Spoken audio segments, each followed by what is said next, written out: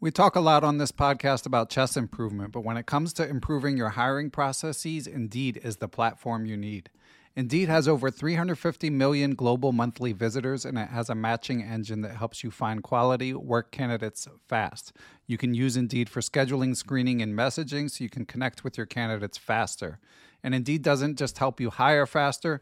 93% of employers agree that Indeed delivers the highest quality matches compared to other job sites, according to a recent Indeed survey. Years ago, when I was running a chess teaching business, I found it hard to find good help, and I had to go through a lot of back and forth to even screen potential candidates. Indeed allows you to do those things efficiently in one place. Indeed's matching engine is constantly learning from your preferences, so the more you use Indeed for hiring, the better it gets. Join more than 3.5 million businesses worldwide that use Indeed to hire great talent fast. And listeners of Perpetual Chess will get a $75 sponsored job credit to get your jobs more visibility if you go to Indeed.com/chess. Just go to Indeed.com/chess right now, and you'll be supporting our show by saying you heard about Indeed on this podcast. Indeed.com/chess. Terms and conditions apply. Need to hire? You need Indeed. Hello, it is Ryan, and we could all use an extra bright spot in our day, couldn't we? Just to make up for things like sitting in traffic, doing the dishes, counting your steps, you know, all the mundane stuff. That is why I'm such a big fan of Chumba Casino. Chumba Casino has all your favorite social casino-style games that you can play for free anytime, anywhere with daily bonuses. That should brighten your day a little. Actually, a lot. So sign up now at ChumbaCasino.com. That's ChumbaCasino.com. No purchase necessary. VGW Group. Void where prohibited by law. See terms and conditions. 18+. Hello, it is Ryan, and we could all use an extra bright spot in our day, couldn't we? Just to make up for things like sitting in traffic, doing the dishes, counting your steps, you know, all the mundane stuff. That is why I'm such a big fan of Chumba Casino. Chumba Casino has all your favorite social casino-style games that you can play for free anytime, anywhere with daily bonuses. That should brighten your day a little. Actually, a lot. So sign up now at ChumbaCasino.com. That's ChumbaCasino.com. No purchase necessary. VGW Group. Void where prohibited by law. See terms and conditions. 18+.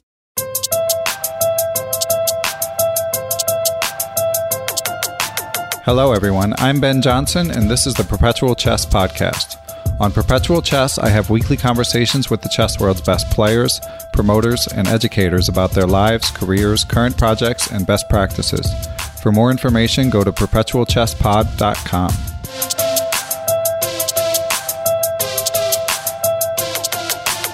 I am here with seven-time Russian champion, Super Grandmaster, who really doesn't need an introduction for our listeners, Peter Svidler. Peter, thank you so much for coming on the podcast. My pleasure, Ben. So I've been combing through your Q&As on Chess24, where you're quite active, and I really enjoy it. I apologize for that. Well, the only thing that, no need to apologize, other than that I really enjoy the fact that people find new and original ways of asking you how to improve at chess. Yeah, specifically from a 1700 level. Yes.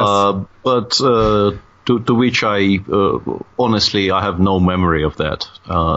So it really is a question I have not only no new ways of answering, but frankly no way of answering anyway, apart from some platitudes which I'm sort of required to give once every Q&A. But yeah, right. It's something unique to chess. I don't feel like Michael Jordan, when he gets interviewed, is asked how to improve at basketball, but something about being a grandmaster makes people assume that they're also well versed in how to make every improvement imaginable. But so we'll try not to dwell on that too much. So the first thing I wanted to ask you is, you're someone who's known for, as far as the Super Grandmasters go, you seem to have a wide array of interests. So I was curious, what is most interesting to you right now, outside of chess? It's somewhat depressing, but at least in the opinion of most people around me, I personally don't find it all that depressing. But if you listen to most of my friends or anyone within my immediate family, I think they all view this as a particularly malignant brain virus I've caught this time. But I am very, very serious about Hearthstone, seemingly, these days, which is it's kind of, it probably surpassed cricket by now, which is Wow. Which is saying something. Although that could have something to do with the fact that the last England tour was an unmitigated disaster, and I do tend to mainly concentrate on supporting my team, and that is England, and they are not playing right now, and the last series they played that was not fun to watch. So I haven't played Hearthstone, but when you Google Peter's Fiddler, I don't know if you're aware of this, but the third autocomplete hit is Hearthstone. Yeah, I am aware of that. Yeah, it's becoming a bit of a meme. Uh-huh. But yeah, I don't know. It's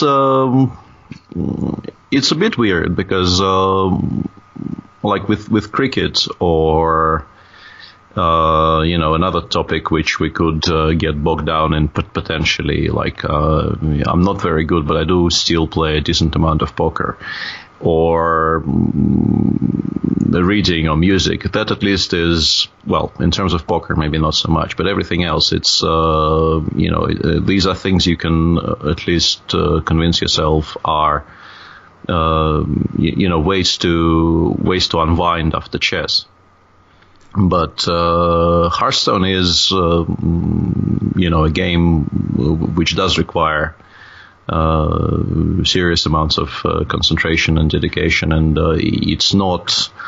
I remember, when an offhand remark I made at a slow point during one of the Carlsen Karekin games. It actually, I think, made it to the front page of Reddit as a clip, and I think one of the first reactions was a chess nerd also likes a nerdy computer card game. What a surprise! Right. And yeah, I mean, in that respect, maybe trying my hand at something which is somewhat more dissimilar to what my main job is, so to speak, would be better. But yeah, I do seem to be taking it more and more seriously. I've even started streaming it myself, which is. I'm not sure if that's the best way of progressing my chess career, but I do seem to enjoy it a great deal. So. And how do you try to improve at it? Well, practice mainly. You can also watch. There are some people streaming right now who are not only very good, but who also are exceptional at, explaining their ways of thinking and opening your eyes to different lines of play, which it's a deceptively complex game, and very often players who are not very good will see a line of play which seems acceptable and stop there, and sort of see cards, play cards kind of approach. And the game is significantly deeper than that. And there are people out there who explain it quite well. So watching those people stream will improve your understanding of the game quite significantly. Okay. And in terms of the gameplay, for those who don't know, such as myself, would you describe it more as like a fast twitch, like speed chess gameplay experience, or is it more like classical chess? That's not the comparison that, I mean, in terms of simply gameplay, one game takes between, 10 and 20 minutes generally. So in that respect, it's closer to Blitz than anything else. But in terms of complexity, it's a reasonably complex game. And pivoting to poker just for a minute, that is a topic sure. I do have some. I'm qualified to speak about. Played for a living for 7 years. So how much time are you spending on poker these days? Not as much as I used to, but I still play when something is running on the. I've kind of gravitated away from Stars, which used to be my main room for ages, and rooms where I'm playing at right now. I mean, I'm not when I have an active chess schedule, I just kind of stop and return when I have a break. So I'm not a full-time poker professional, but when I in the periods where I feel I have enough time to to play. I play whenever something runs. Okay. And what game do you play, or what format? I play a ton of PLO. For preference, I'd be playing Mix, but Mix only runs on Stars, really, and I'm trying to stay away from Stars for the time being. Huh. Bad experience there? As mentioned, I mean, I'm not bad, but I'm not particularly good either. And the problem with Stars is that I'd be okay if I could limit myself to just playing the mixed games, but they don't run frequently enough.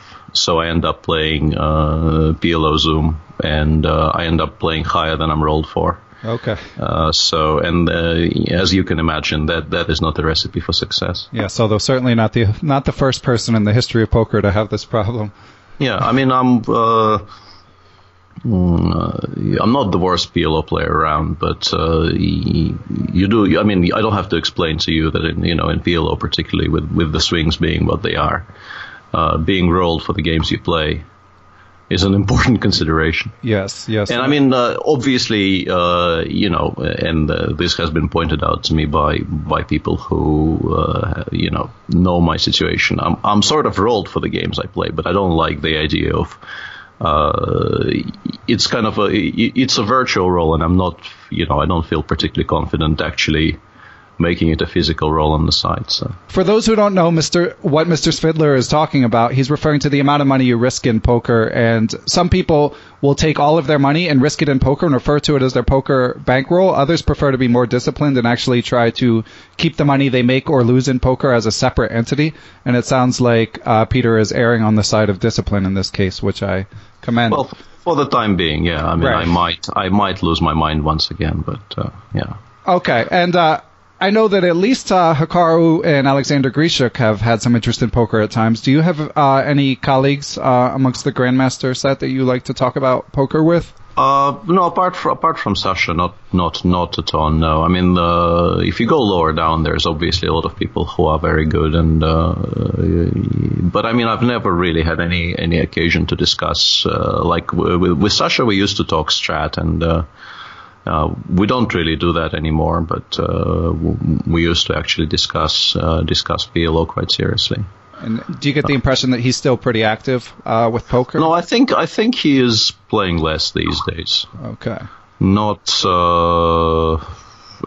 sure. I think he's scaled it down a little bit, but once again, I'm not comfortable, giving a definitive answer on that. I don't really know. Well, we should probably pivot to chess, as this is a chess podcast after all. So, I feel like you have a unique perspective in that you're around my age, a little bit older than 40, and you have, as a result, bridged Soviet chess times and sort of the dawn of the computer age. So, starting with Soviet chess, I was curious if you could talk a little bit about the difference between how chess is received and supported in Russia now versus when you were growing up.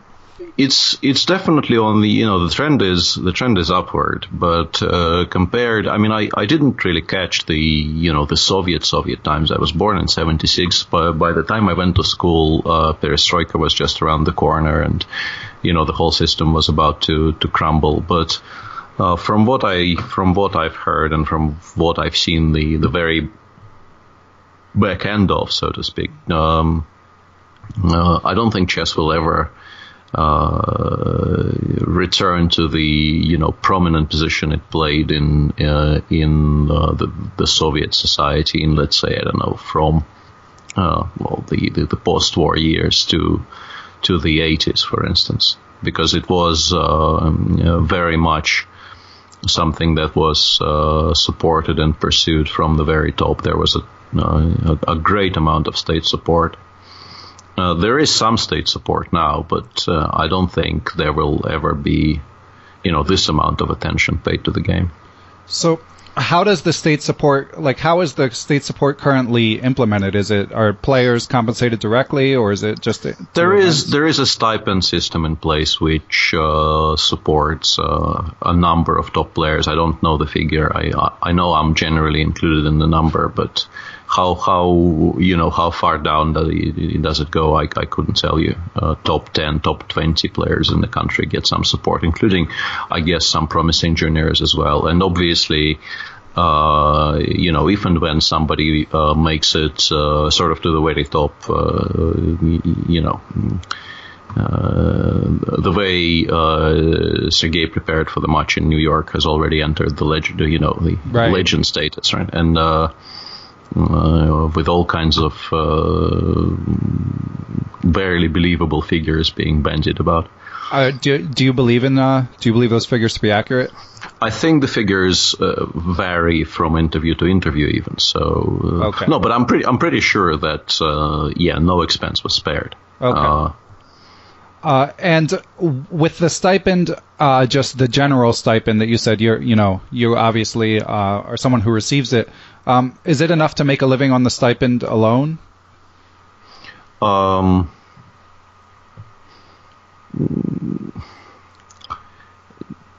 Probably the answer is no, but once again, it's higher than let's say pensions that some people are getting in my country. So when I say no, I'm trying to translate it into my own situation where I have 2 children and I need to support my parents and so on and so forth. It's for somebody who is single and doesn't have very much in a way of demands on his time and finances. It probably is it definitely is a not insignificant amount of money, but in my situation it would not have been enough to support the structure I have. Okay, and I imagine that you have other opportunities in Russia, independent of the state, like whether it be simul's or lectures or appearance fees. I don't actually do very much in that respect. There doesn't seem to be a great interest in that. Somewhat surprisingly, because from what I understand, these types of appearances are, I wouldn't say they are a regular fixture for, let's say, people of my general caliber in the West, but they do, I think, crop up from time to time. And I think in the past 15 years, I may have given 2 simuls. Oh wow! Huh. Which were actually paid for. I mean, occasionally the Pioneer's House, which is now called something else, obviously, that I started in, will ask me to do something, and in those cases, I might just do a simul for like 10 gifted kids, and I will not ask for anything in return because I feel like I'm sort of giving back to the community that brought me up. But in terms of actual learning opportunities, I think that there were 2 in the last 15 years. Okay. And lectures are also very, very few and far between. So, no, I don't think there's a lot in that respect. So it sounds like the state support is actually pretty necessary for the chess professionals. Well, I mean, chess players generally kind of live and die by the sword, don't they? I mean, a lot of people teach. I don't really teach, but a lot of people teach, and if you're prepared to do that, I think you will at the very least not starve from a certain level up, because you will always find people who will be ready to take your advice. But apart from that, people play in tournaments, and people try and survive on a combination of prize money and teaching. Yeah, competing for prize money has to be a tough way to go. It's not easy. It's not easy, obviously, for the vast majority of chess players.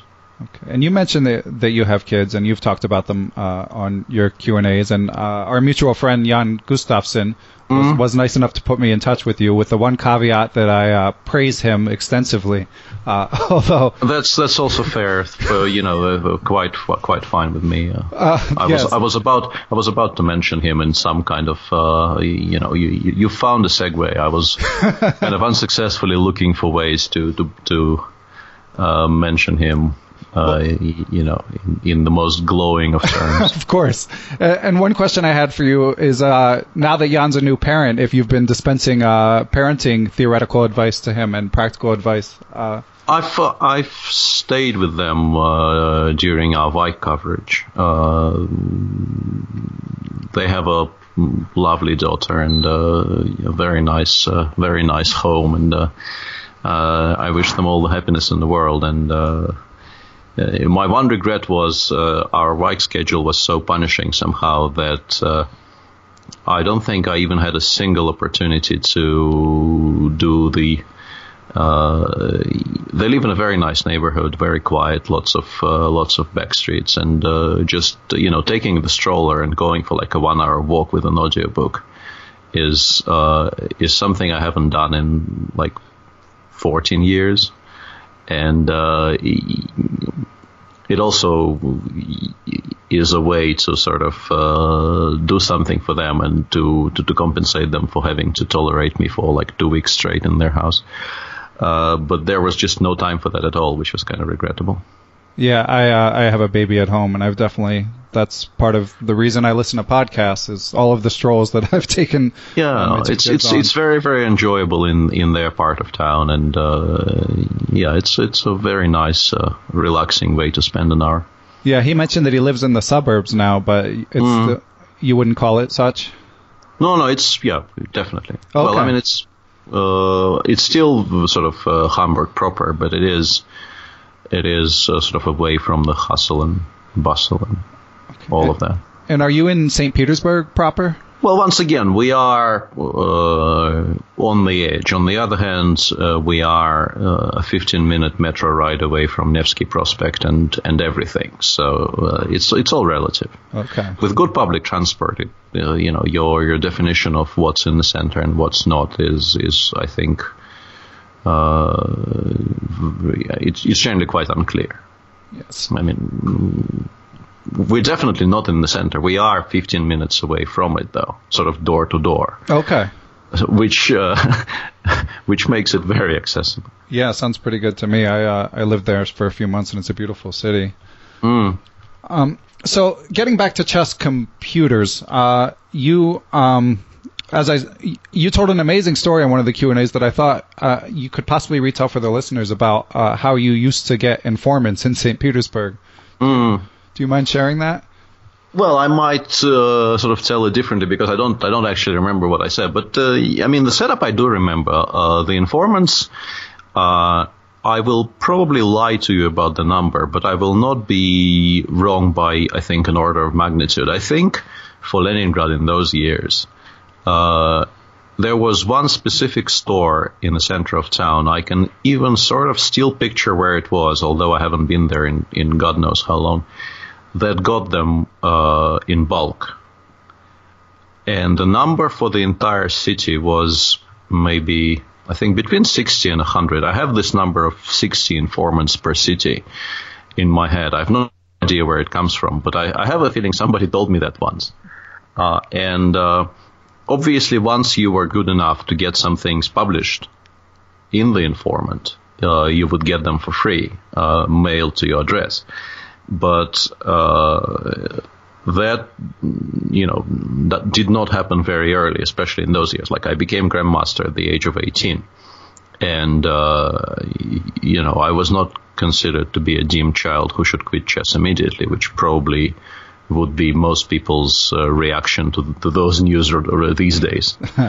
And I mean, no disrespect meant. I don't mean this I don't mean to sound discouraging to all the people who aren't Grandmasters by 18, but I think the number was revised downwards drastically. Like most people who are You even read these stories about people who are given ultimatums. So, you become 2,700 by the time you are, 16, 17, whatever the number is, or you concentrate on school and you forget this silliness.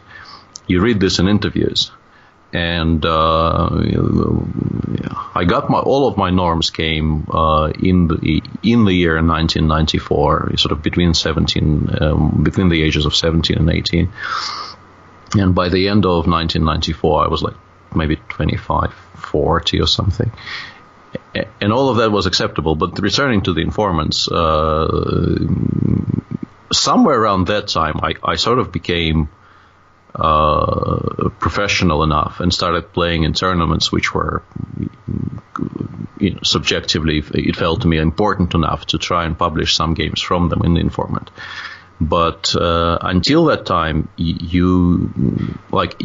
you could actually get yourself one and you could travel with it to tournaments, you felt like you had a huge head start on all of your competitors, because I remember when I started playing in the Soviet Junior Championships, everybody traveled with books first and foremost, books and those thick notebooks filled with theoretical ideas of their own, and also this particular horrible memory from my childhood. My dad used to spend evenings because in a tournament like the Soviet Junior Championship, there's obviously not going to be, if we're talking like early 90s, maybe even late 80s, there's not going to be a bulletin published with the games of every round. So if you wanted to know what your opponents are playing, either you or your coach or your parent, and in my case it was mainly my dad, would need to go to the arbiters, get the score sheets, and copy them down by hand. So we had those notebooks, which were also passed around, and they were like treasures beyond belief, of copied down by hand notations of games played by prominent juniors this year, previous year, and so on. It's kind of unthinkable right now. I mean, I have a feeling some of your younger listeners will feel I'm telling tall stories there, trying to make my childhood experiences more horrific than they actually were. But I mean, all of this is true. I mean, that was how data was disseminated. Yeah. There was we didn't have computers, and databases came much later, at least to Soviet Union and Russia in its infancy. I think my first personal computer was, the one we got at home. I think I was 15 at the time. Wow. It wasn't a very strong computer either. Yeah. And I had NIGBase installed on it. Do you know what NIGBase is? I do not, although is it new and chess related? I think most of your listeners will not know what NIGBase is. At some point New in Chess had this project of, competing for the all-encompassing database product. They did not obviously win that war, but I think that was the first database software I ever had. And followed by Chess Assistant, followed by ChessBase in some order. Yeah, and now you said, I know that you mentioned there was a period where when the Week in Chess would update, you would go through all the games. You said you no longer do that, but you do update your database when... Yeah, of course, yeah. I keep the database updated, but I no longer feel the urge of just going through the entire database game by game. Obviously, you don't spend more than a few seconds on a game unless it's something that interests you in terms of openings, or your eye is caught by a particularly striking position and you want to investigate. But I used to do that, and I no longer do, and I'm not sure it's good that I no longer do. To be honest, it's probably signifies something which is not, it probably says something about me which is not entirely optimistic, but who knows? Well, I get what you're getting at in terms of maybe your motivation for chess not being at its 100% peak, but your rating is still very close to its highest I'm mark. hoping it's not motivation. I'm hoping it's more obviously like 90 to 95% of any given tweak will be useless to me, because I do watch most important tournaments live. So by that point, I will have seen more or less everything that really interests me in terms of current chess tournaments. I will have already seen that. And of the rest, things that I actually need to know in terms of opening knowledge that will make a significant difference to my quality of life in the next tournament, for instance, like an important novelty which I need to be aware of so as not to get caught out completely next time I play a certain opening. This will not happen every tweak or even every 10th tweak, I think. So I think it's just the investment of energy that this requires. It doesn't feel that necessary anymore, but it's also a question of general interest, of course. Right, and you're also, you're announcing a decent amount of the tournaments for Chess24, which I think you mentioned you think actually helps keep you sharp. It is chess work. I mean, if you want to do it properly, it is very, very serious chess work. You keep your brain, very, very focused on chess for 6 hours a day for a couple of weeks. It's maybe not chess work that is specific to your particular needs at the time. Like it probably will not lead to me suddenly understanding how to refute the Berlin, even though every single tournament there will be people who will be trying to solve that problem sort of over the board, and I will be watching. And if and when it actually happens, which I kind of doubt, if I'm actually commentating on that event, I will be, I will have ringside seats to that wonderful event. But it is kind of all-round chess work, which, as mentioned, doesn't solve concrete problems you may have with your repertoire, for instance. But it still requires a very, very high level of concentration, and that keeps you in shape in terms of thinking about chess and keeping in touch with the game. Yes, and you and Jan usually don't use a computer. Is that something that you guys talked over, or was that a Chess24 decision? How did you decide to take that approach? Well, I mean, it's not something that was sort of passed down from above. It's something that we've always felt the most comfortable about. Even our cooperation dates to, it sort of predates Chess24, and the thing is, everyone has a machine. Also, the website on which people are watching this broadcast, most people will not watch us in, full screen window. They will most likely watch us, in the window provided on the website next to the board, and the board will have the machine running. And because of that, just, reading the first line to them, in some positions, you do feel it's probably good to just check with the machine, because if the position is very, very complicated, then also you get the feeling that the solution exists, and you are, stumbling about looking at various things when the machine has already spewed out some line which says that, and then this, and white is just winning. Then you do feel you're cheating your audience a little bit, because the answer is there, and they probably, what's even worse, they probably have already seen that the answer at least exists, and maybe it already is quite clearly visible in the first line.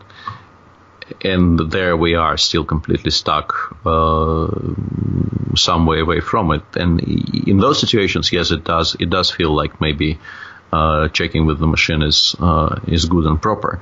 But in general, if we are not to turn into just basically, announcers of the first line, which I think would be a bit boring to the viewers in most cases, I think our purpose should be to try and illustrate how a chess player of a high level, how he would approach thinking about any given position. And this is what we're trying to do sort of live on air. You get a position, either a new position. If we switch between games, we get something completely fresh. Let's say we haven't returned to a game for an hour and a half, and it's a position we see for the first time. Or when you're commentating on a singular game, like when we were covering Carlsen Karjakin, we had only one game really to talk about. So you get the entire flow of the game covered by two people who play chess to a very good level. And yes, we will be missing stuff. But what we will be missing live on air is also what we would be missing if we were actually playing that game. So the entire thought process, warts and all, so to speak, is this way being demonstrated to the viewers. And I think that's, in my view, that should be the aim. Because, just informing people of what the best move in the position is without really explaining how to arrive at that solution is pointless to a degree, in my opinion. But don't you feel like the act of announcing and trying to keep the conversation moving makes it less resemble an actual tournament game? Like it's not exactly the same, is it? No, it's obviously not, but I think you can get close enough. I think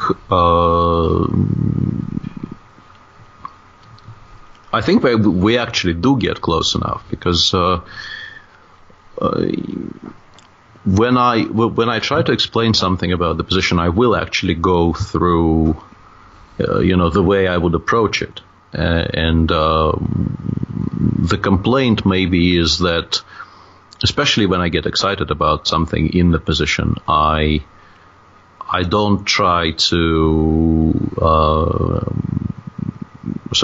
I don't downshift, and perhaps an effort can be made to be more accessible to people who perhaps feel that what both me and Gustin, sometimes we just go too fast. We assume that the viewers will be able to follow the train of thought at the speed that it occurs.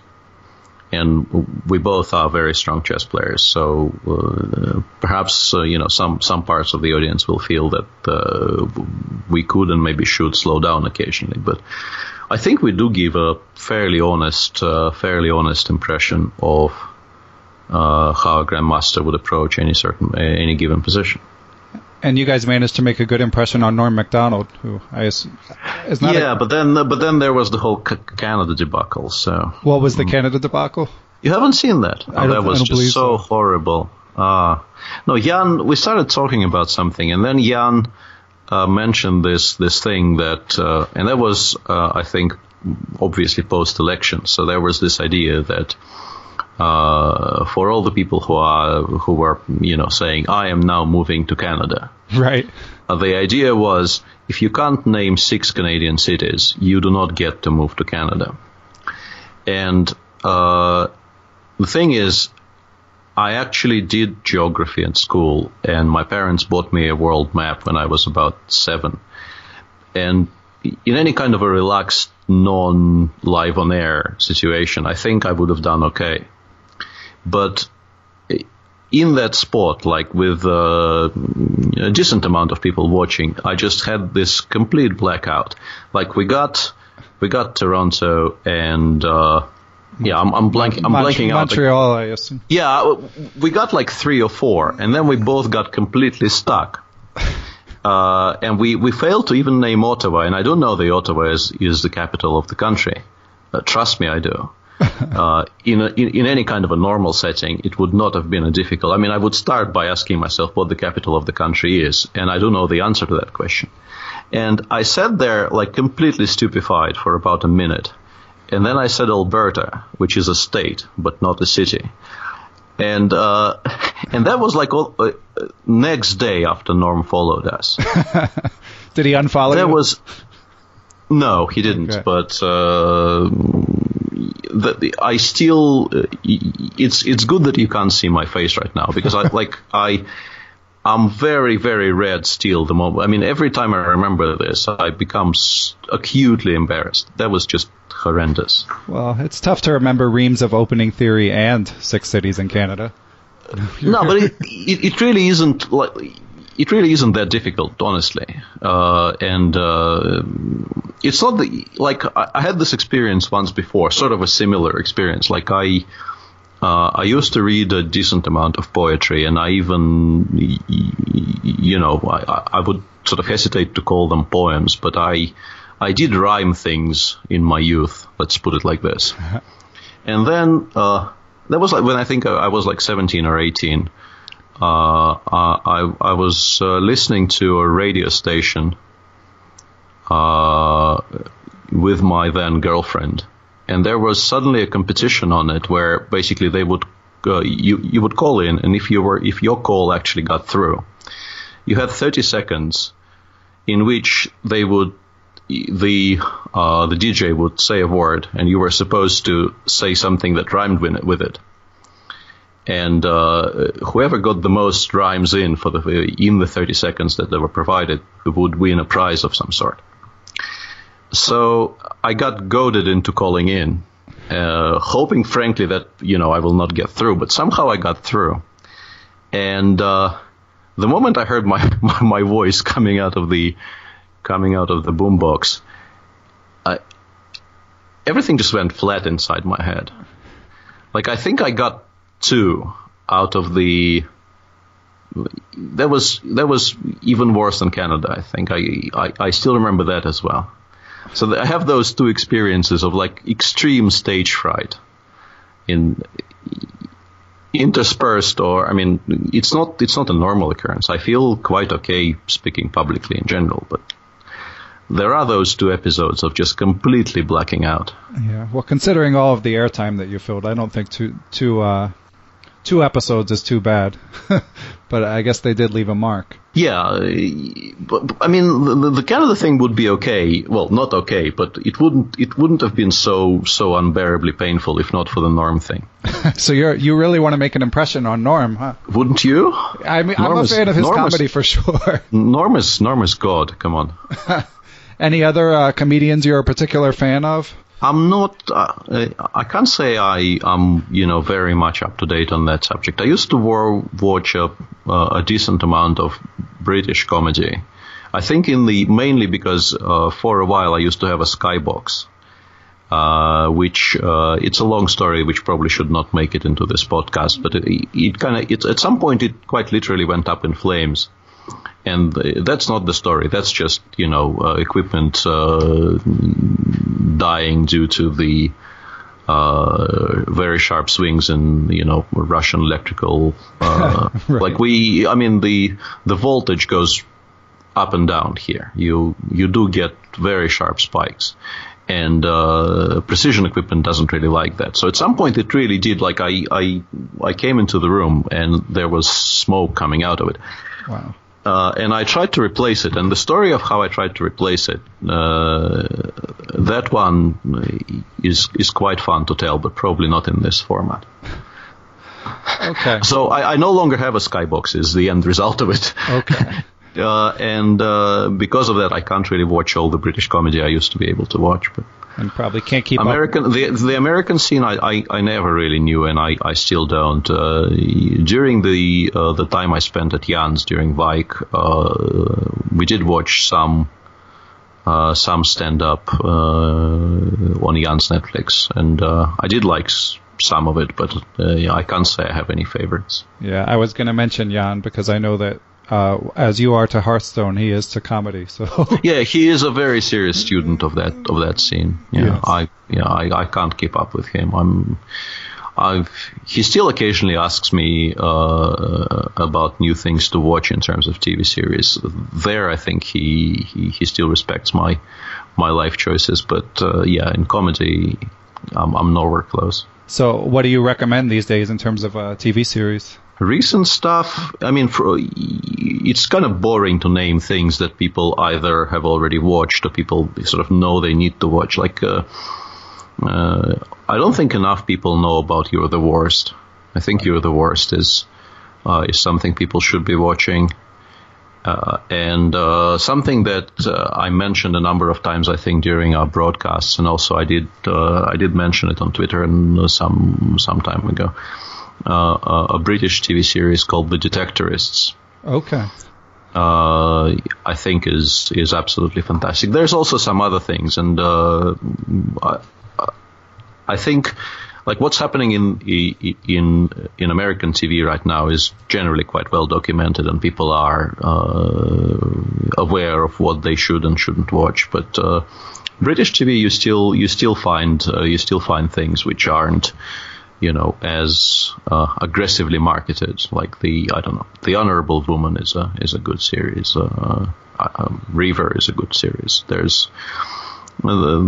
are some things there which are, I think, very, very much worth watching. Okay. Yeah, You're the Worst was on my list. The others were not, but I have young kids, so my list just gets longer and longer. I'm aware of how that is. I just bought a 4 terabyte external hard drive, and I'm planning to migrate everything onto that because my hard drives are full. Yeah.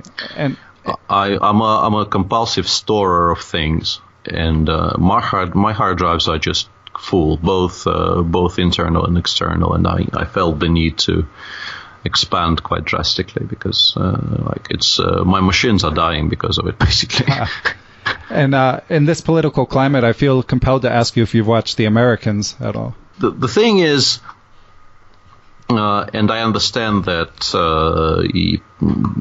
in this case maybe it will not be as cringeworthy as all the others, but you have to understand that for Russians, like the attempts of creators of TV series everywhere to portray Russians are difficult to watch for people who speak the language. What was the last thing that Jan got me to watch? I forgot. Yeah, we had this idea during the last Bundesliga weekend that if we finish our game early enough, we were going to go and watch Keanu Reeves kill people. And in preparation for that, I decided to watch the original John Wick. And the original John Wick features as antagonists some kind of Russian mob, of which there are, their name is Legion, obviously, and I forget who plays the father of the family, the son of the family who makes the fatal offense of killing John Wick's dog, is played by the guy who plays Theon Greyjoy, which is kind of funny. And they all speak Russian to each other with subtitles on screen, and it sounds like nothing at all, and makes it very hard to watch what is in general a very enjoyable bloodbath movie. Right. For us, I mean, you probably would not feel particularly alienated by any of that, but for me, I mean, it's not going to be nominated for any awards anyway, but it's okay for the genre, apart from the fact that I do get very annoyed by the portrayal of Russians by non-Russians. Therefore, the Americans, I know it's supposed to be very good, but I'm kind of hesitating to to start, because I feel that, I have this problem that once I start watching more or less anything, unless it's horrifically bad, I kind of feel obligated to continue until I've watched it to the end. Right. And with the Americans, it's a serious time investment. It's already, I think, 3 seasons in. Yeah, at least 2, but starting the 4th. Yeah, I'll just leave it at this and say this about it. It is one show where the pilot is actually good, so you can watch the pilot and you know if you'll like it or not. I think I probably will, but once again, returning to the 4 terabyte hard drive, my backlog is so huge that I'm also not, unless like 5 people tell me that my life will not be complete until I watch something. And I don't think the Americans I wouldn't go that far. Yeah, I mean, I need to clear the backlog first before I engage in anything new. Okay. Well, speaking of clearing the backlog, I feel like we should get back to chess for our listeners. Although I love to hear you talk about pop culture and literature and all that good stuff too. But so getting to chess, I had mentioned before you're very close to your peak rating, and you're what is generally considered past peak age for chess. So I was curious if the thing about that is when I hit 2763, I think, which was my top rating. I don't even remember which year that was, but that was some years ago. 2763 then and my 2750 now are very, very different beasts. And saying that I'm close to my peak rating is, I probably should not be trying to downplay it so hard, but it's a bit unfair. It's flattering, but unfair. Well, I know that the rating scale flattens at your level, but it would still basically be like 2 good tournaments, right? Is that accurate?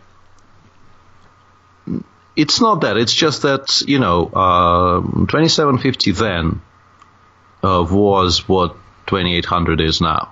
Okay. At the very least. Okay. I think. Maybe even like 28, 10, 20. The inflation is, I'd be hard pressed to explain, the math behind the inflation. But the inflation is real.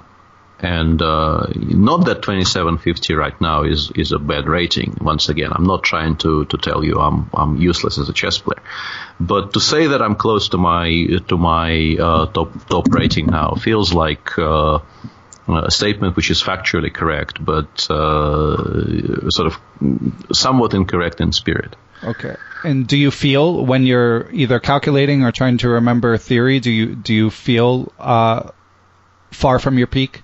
Well, in terms of memory, definitely. In terms of the amount of inexplicable blunders I make per year, I would have to say yes. I do understand some things better than I used to understand 10 or 15 years ago, and there are some things I probably do better now than I did when I was 25. But in general, there are most certainly memory issues. There are most certainly issues with, blackouts, basically. Like if you take a look at my play last year, I can, off the top of my head, I can name a number of games where I just made what were just outright blunders, like not mistakes where I had a good position and then suddenly it wasn't so good, but just horrific blunders in not very difficult positions, resulting in loss of pieces. This did not. It's obviously would be ridiculous to say that this never happened to me when I was 25, but the frequency with which it happens, I think, has increased quite dramatically. I don't know if that answers your question, but yeah, it does. Do you?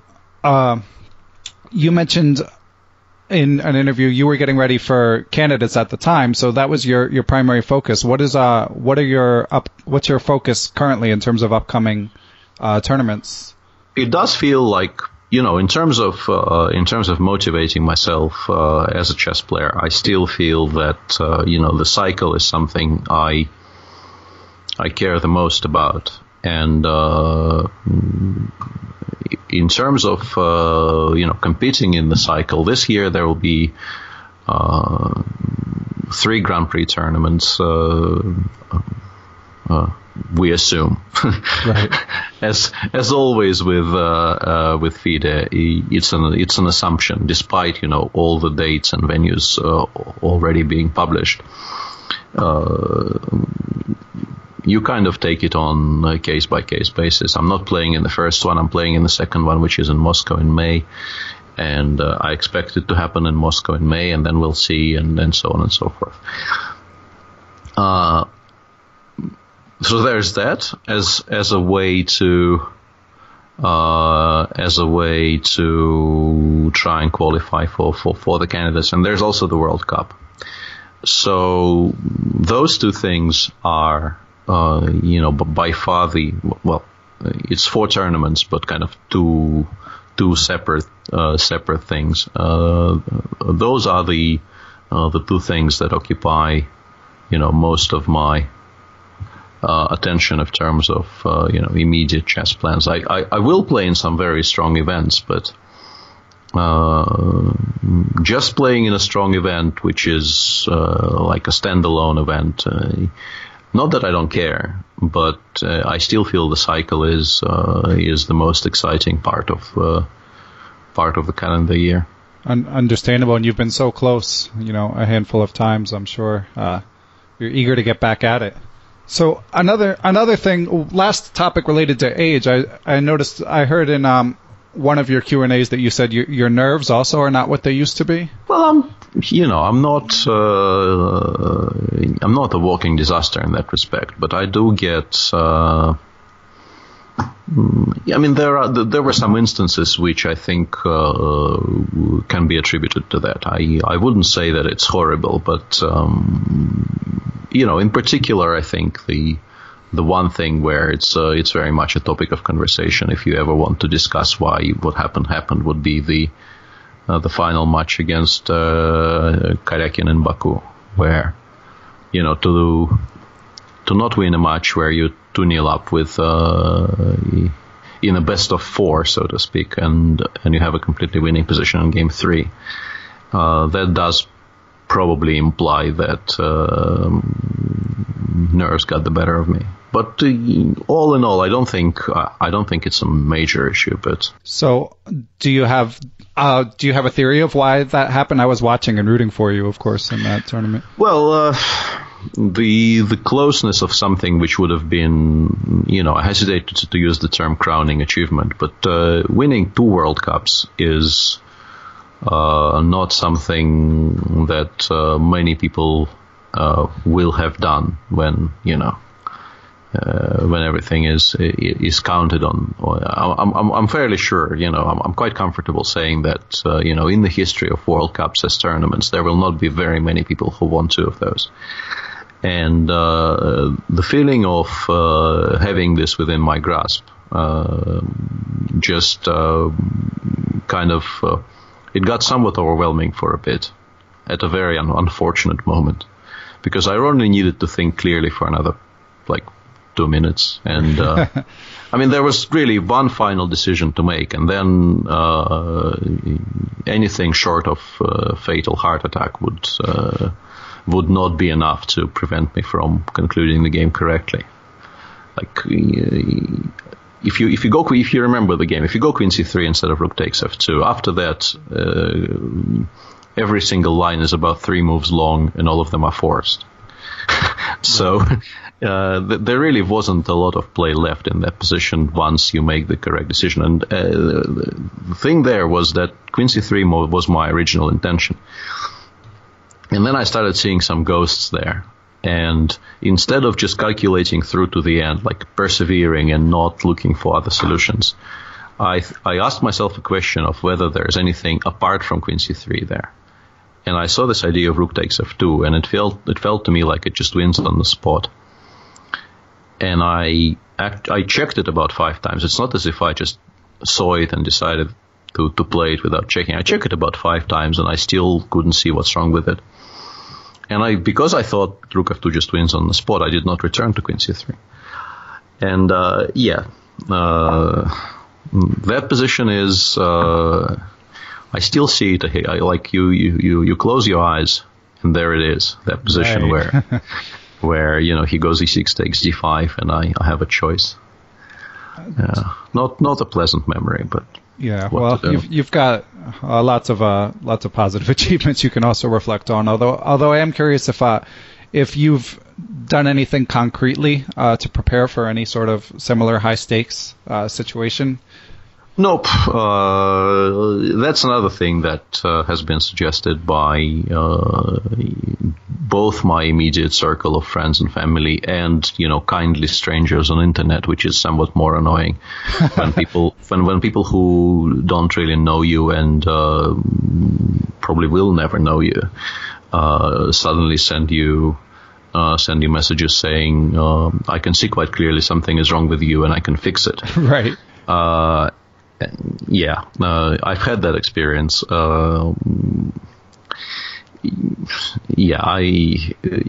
If anything, it probably drives me further away from attempts to fix it by, consulting specialists or whatever. I think that is the most frequent thing that people mention, that, sports psychology is a thing these days. Right. And maybe talking to somebody who actually specializes in sports psychology might be a useful thing to attempt. But have you? It will be a weird question, but I'll go with it anyway. Do you remember A Nice Day for Banana Fish? No, I do not. Could you explain it? Once again, I'm not sure if what the current thinking on that is, but I used to be and still am, although I haven't reread any of that in a number of years. At some point I read the entire J.D. Salinger canon, and I don't actually mean A Catcher in the Rye. That is a good book, but it was never my favorite of his. And one of his short stories called A Perfect Day of Banana Fish, it does touch on the subject of psychoanalysis, and the way it covers the subject, there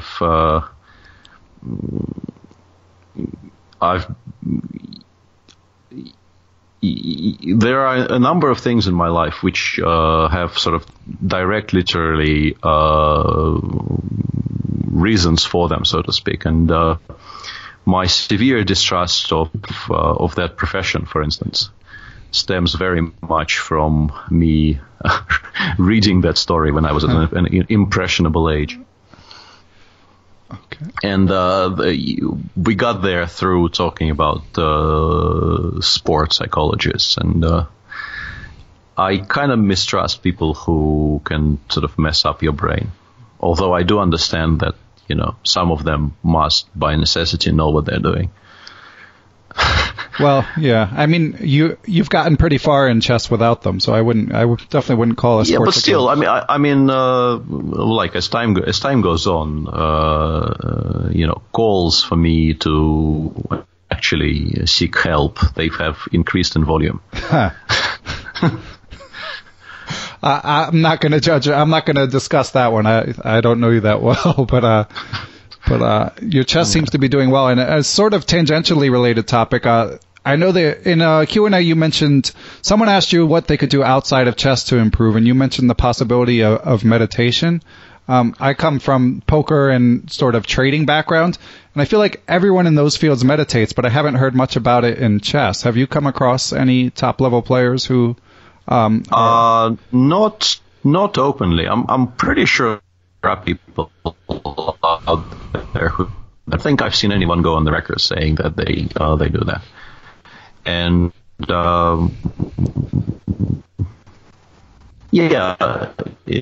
once again, this suggested that to me. I met through poker, unsurprisingly. Right. Yeah, it's like seems like 50% of professional poker players have taken up meditation. But chess is exhausting, but perhaps not quite as emotional on a game-to-game basis. at least in my humble opinion. So getting in terms of wrapping up, I just have one or two more questions for you. One was you played in Gibraltar, and there was this controversy involving Hu Yifan, and you got to witness it firsthand, at least to the extent you weren't distracted by your game. So I was curious what your opinion on the whole situation was. Well, it's very simple. When I saw this happening, I even that actually is kind of breaching the rules a little bit. But since there was no cheating involved, that is one rule I do break every now and again. You're really, really not supposed to talk to anyone during the game. But as anyone who has ever seen me play in tournaments will testify, I generally, in particular, during the candidates, you will not just get shushed. It will, they enforce it a lot more strictly. But during tournaments, which are somewhat more relaxed in nature, I tend to incorrectly, and I know I'm in the wrong there, according to the letter of the law, but I tend to interpret it as do not talk about chess during the game. But discussing, the events of yesterday with fellow competitors, I do that quite a bit. If there is something that really needs to be discussed, obviously. I mean, it's not that I spend all of my time between moves in speaking with other players, but I stay less completely silent than other people. So I went outside because, I saw the game and it made no sense to me whatsoever. She was late for the game for about 20 minutes. Not the first time in that tournament, actually. And then she played G4, and I thought, okay, that's a bit drastic. But, G4, I know people who play G4. Not at this level, but the move doesn't lose. It's not a good move, but the move doesn't lose. Right. And but well after G5, she went F3. At this point, there was very, very little doubt that something was going on. And then the game continued the way it continued, and I was playing my own, so I didn't really have time to watch it properly. And she resigned and went away.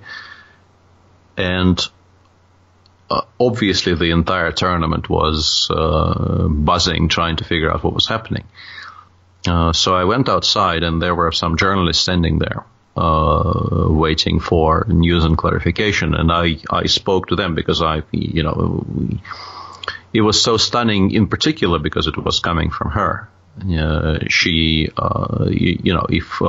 This is not a word that gets used a great deal in chess, I think, the word ambassador of the game. Yeah?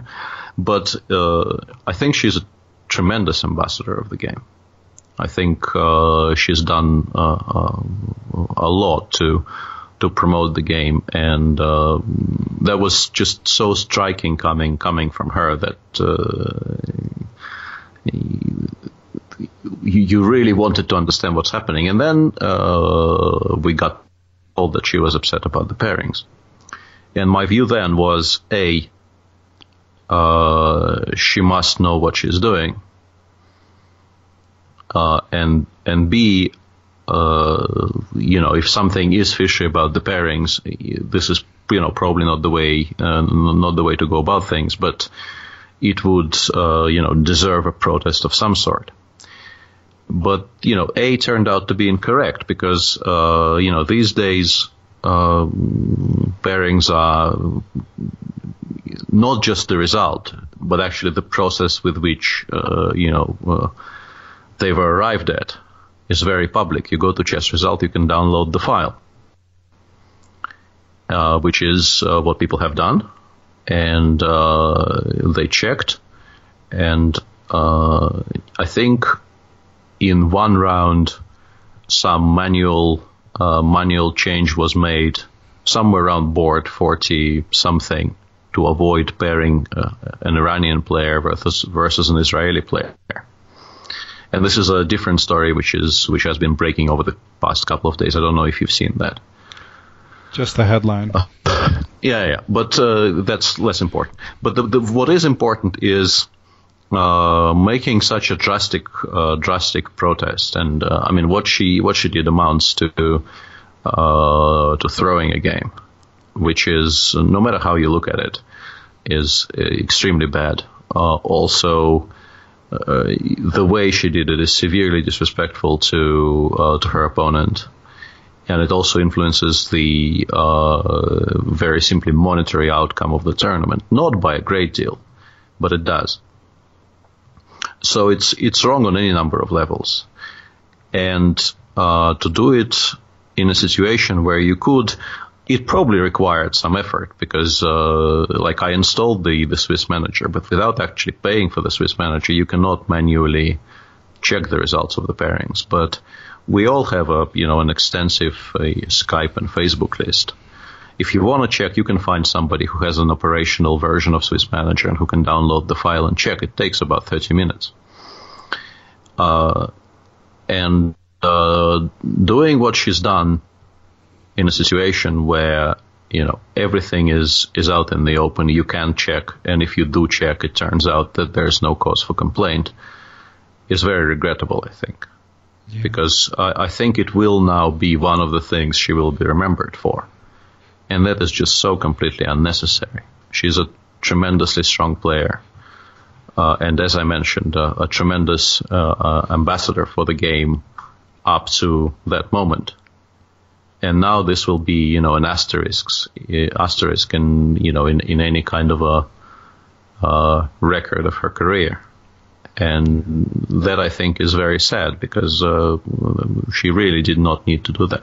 Speaking of ambassadors of the game, I think that you also have that reputation, and I was curious if you have any examples of, or you can recall any times where you behaved in a way that you regretted during a game. I said some stupid things in interviews, not criminally stupid, but there are some examples I can name. And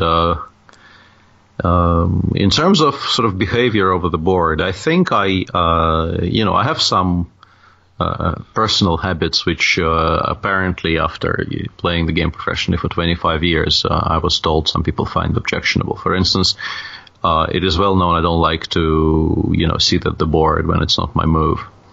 But getting up from the board when your opponent is in time trouble, I don't do it to tilt people or to distract them or anything. I just, until they really have like less than a minute, if I don't need to be at the board, I don't like to be at the board. So it was never really influenced by, an attempt to do something to them. I actually find it sort of more comforting not to be at the board when it's not my move. But it was explained to me that that probably is something I need to cut down on. Huh, I didn't know that either. It wasn't entirely obvious to me because I knew what my motivation was. Like, I don't need to explain to me why I'm doing that. I'm doing that because, honestly, I just find it more comfortable to think away from the board. But I can sort of understand that, in particular when not every single chair will have wheels. So even physically sort of drawing the chair back to stand up, it's difficult to do it completely silently. And, the entire thing might be distracting to your opponent. So I am now trying to consciously do that less. There was also a longish story involving Josh Waitzkin, which I still remember with regret, although I did apologize later that day. I mean, that probably would be a good way to finish by telling an unflattering story about myself from 20-something years ago. I played Josh twice in my life. I played him on a visit from Kasparov Chess School when it was on its very, very last legs. Had a visit, like a trip to the States, where we went to New York and then Seattle.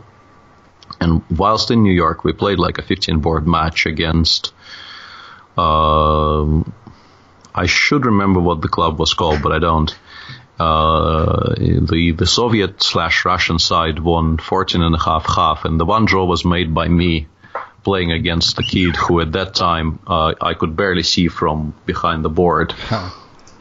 He is a bit younger than me. He was not a large kid in general. Yeah, he could already play quite well, and I was actually worse out of the opening, and then managed to somehow swindled my way to a draw. And then I played him in the final round of the World Under 18th in Szeged in '94. And in that tournament, I think the situation before the last round was, I think maybe we were tied for first, I want to say, but I had a vastly superior tiebreak. And that included also everyone who could catch us up if they won their last round game. So basically a draw would secure me the title. And I was black against Josh in the last round. I outrated him by a bit. And I was a bit older. And in those years I played sort of more or less exclusively the Pearts. The Pearts, as I'm supposed to say. I mean, I kind of gravitate towards saying Perk, which is neither here nor there. It really, I mean, he was called Vase Pearts,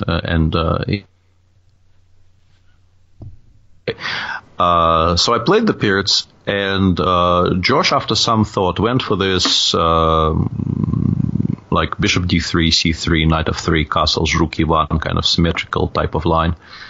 And then he played, I played E7, E5 at some point, and he took on E5, making the position completely symmetrical in terms of pawn structure.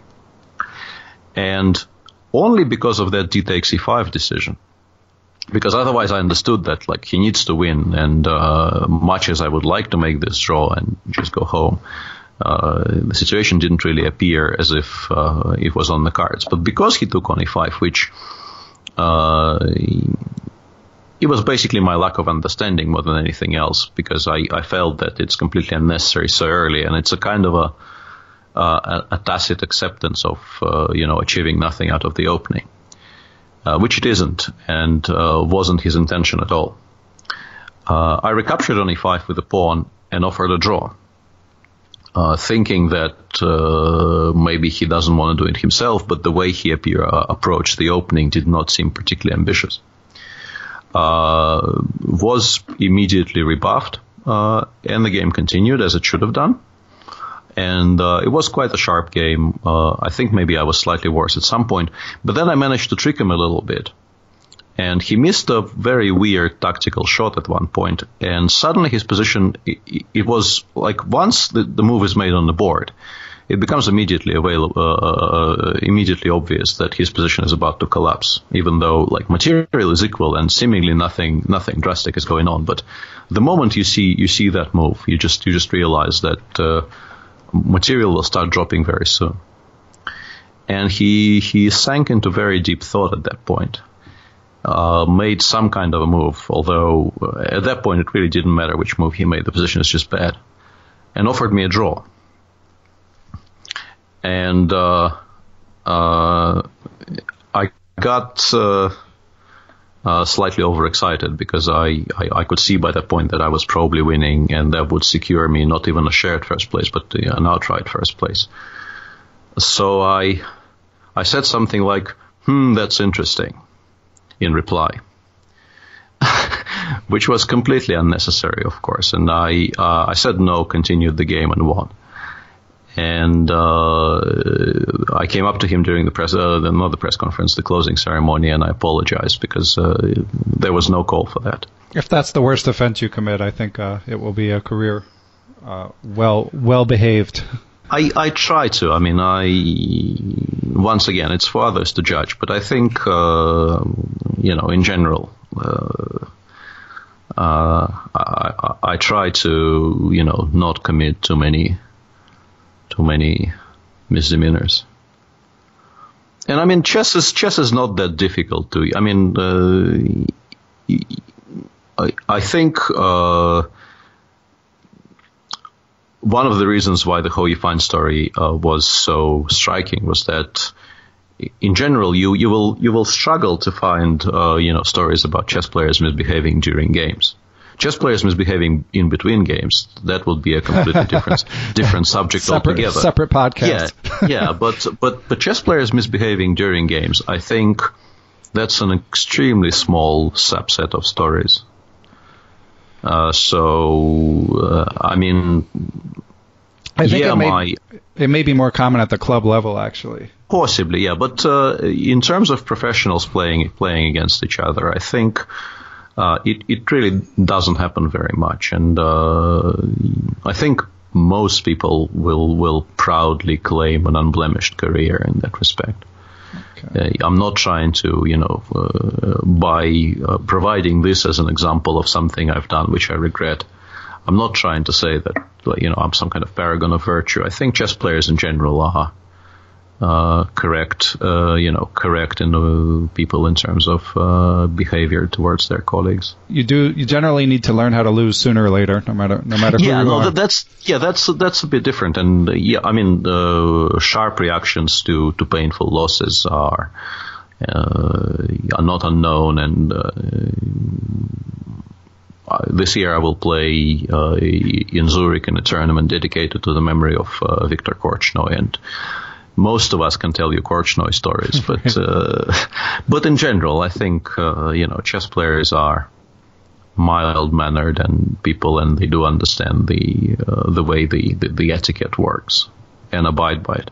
Okay, final question is from a listener, Peter. Circling back to our friend Jan, this listener, Rob G, is a big fan of Radio Jan and was wondering if there will ever be a Radio Peter to make an appearance on Chess24. Yeah, this does crop up every now and again, and but I think it would have to be something completely different to Radio Jan, because a similar persona would be extremely hard for me to sustain for any length of time. It has taken Jan some time to actually. I've been very impressed. I just thought he, puts on glasses and a hat and insults people, but he actually, some very serious preparation went into that. There is a whole persona there with a backstory and a certain chess level Jan tries to stick to, and so on and so forth. So for me, I'm not sure what the alter ego would be there, but I honestly I don't think it even. I mean, trying to occupy the same niche just doesn't make any sense to me whatsoever, and I don't really know. Like, I can go from a soft-spoken nerdish Russian guy to what exactly? I'd actually welcome some suggestions, because I think at some point I will be supposed to do a great number of varied online shows for Chess24. And if someone can come up with a format that I can I can actually use as some kind of an alternative to a vanilla Banter Blitz, so to speak, I'd welcome that a great deal. So if any of your listeners, apart from just asking for Radio Peter, could provide a backstory to Radio Peter, I could actually use. There could be a prize in it for them. Okay, listeners. So tweet at Palborda. Yeah. Sure. Okay. Well, Peter, when I created this podcast, you were one of the first people I dreamed of having. So for you to actually come on and be so generous with your time is a great honor. Thank you so much for doing this. It's been a pleasure. Thanks for listening to Perpetual Chess. To hear more episodes, give feedback, or suggest guests, go to perpetualchesspod.com. If you like the show, please help me out by telling your friends and giving me a high rating on iTunes. I'll be back next week with another episode of the Perpetual Chess Podcast.